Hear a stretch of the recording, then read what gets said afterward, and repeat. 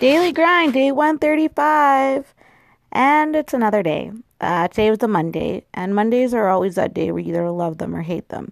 And today was like one of those days where I woke up and I was like, yay, Monday. And then like 2 hours in, I was like, coffee.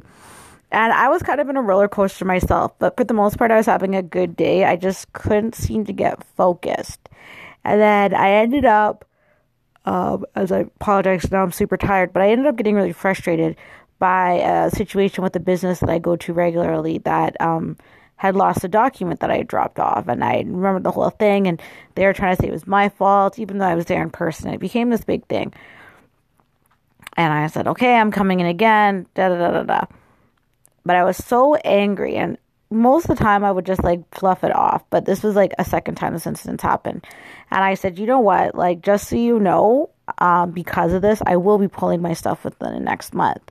Like, there's no discussion about it. And you can know that it'll be because of this moment that's why it happened. And they called me back, and she tried to say, no, it's not. We'll even check the cameras. And I was like, nope, like, it's done. So I go there, or before I went there, she calls me back, and she's trying to tell me that it's my fault that this situation has happened, even though I was like, why would I come in there with a document and not like give it to you guys? And she remembers me and everything. And so I went in, and I knew I was still so angry by the situation, but me being angry wouldn't fix the situation of me going in. So I called one of my girlfriends, and I said, you know what? I just need you like in my ear whispering to stay calm when I do this, because I don't have enough time to calm down from the situation.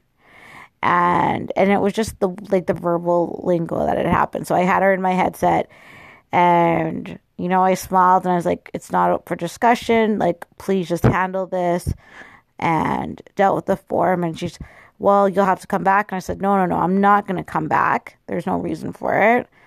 You have the form. Do what you need to do.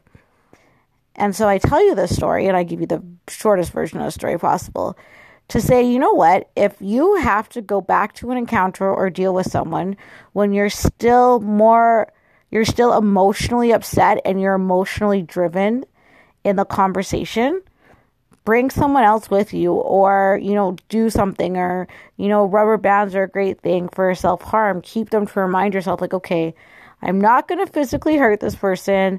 I'm not going to get myself banned from this business because I'm upset at someone else's stupidity, for literally like stupidity. And so that's why it's so important, because we miss all these moments.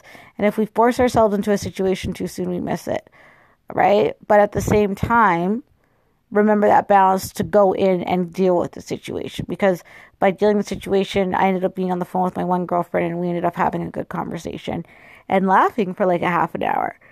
And if I had sat there all angry for 2 weeks and then I would have been all mad that I had to go there, and I just got it over and done with. So I tell you, have a balance.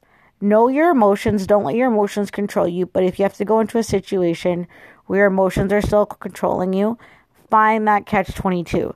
Because you have to remember, in business, you don't want someone coming at you emotional, and you don't want to come at someone emotional. And that's my advice for the day. Bye.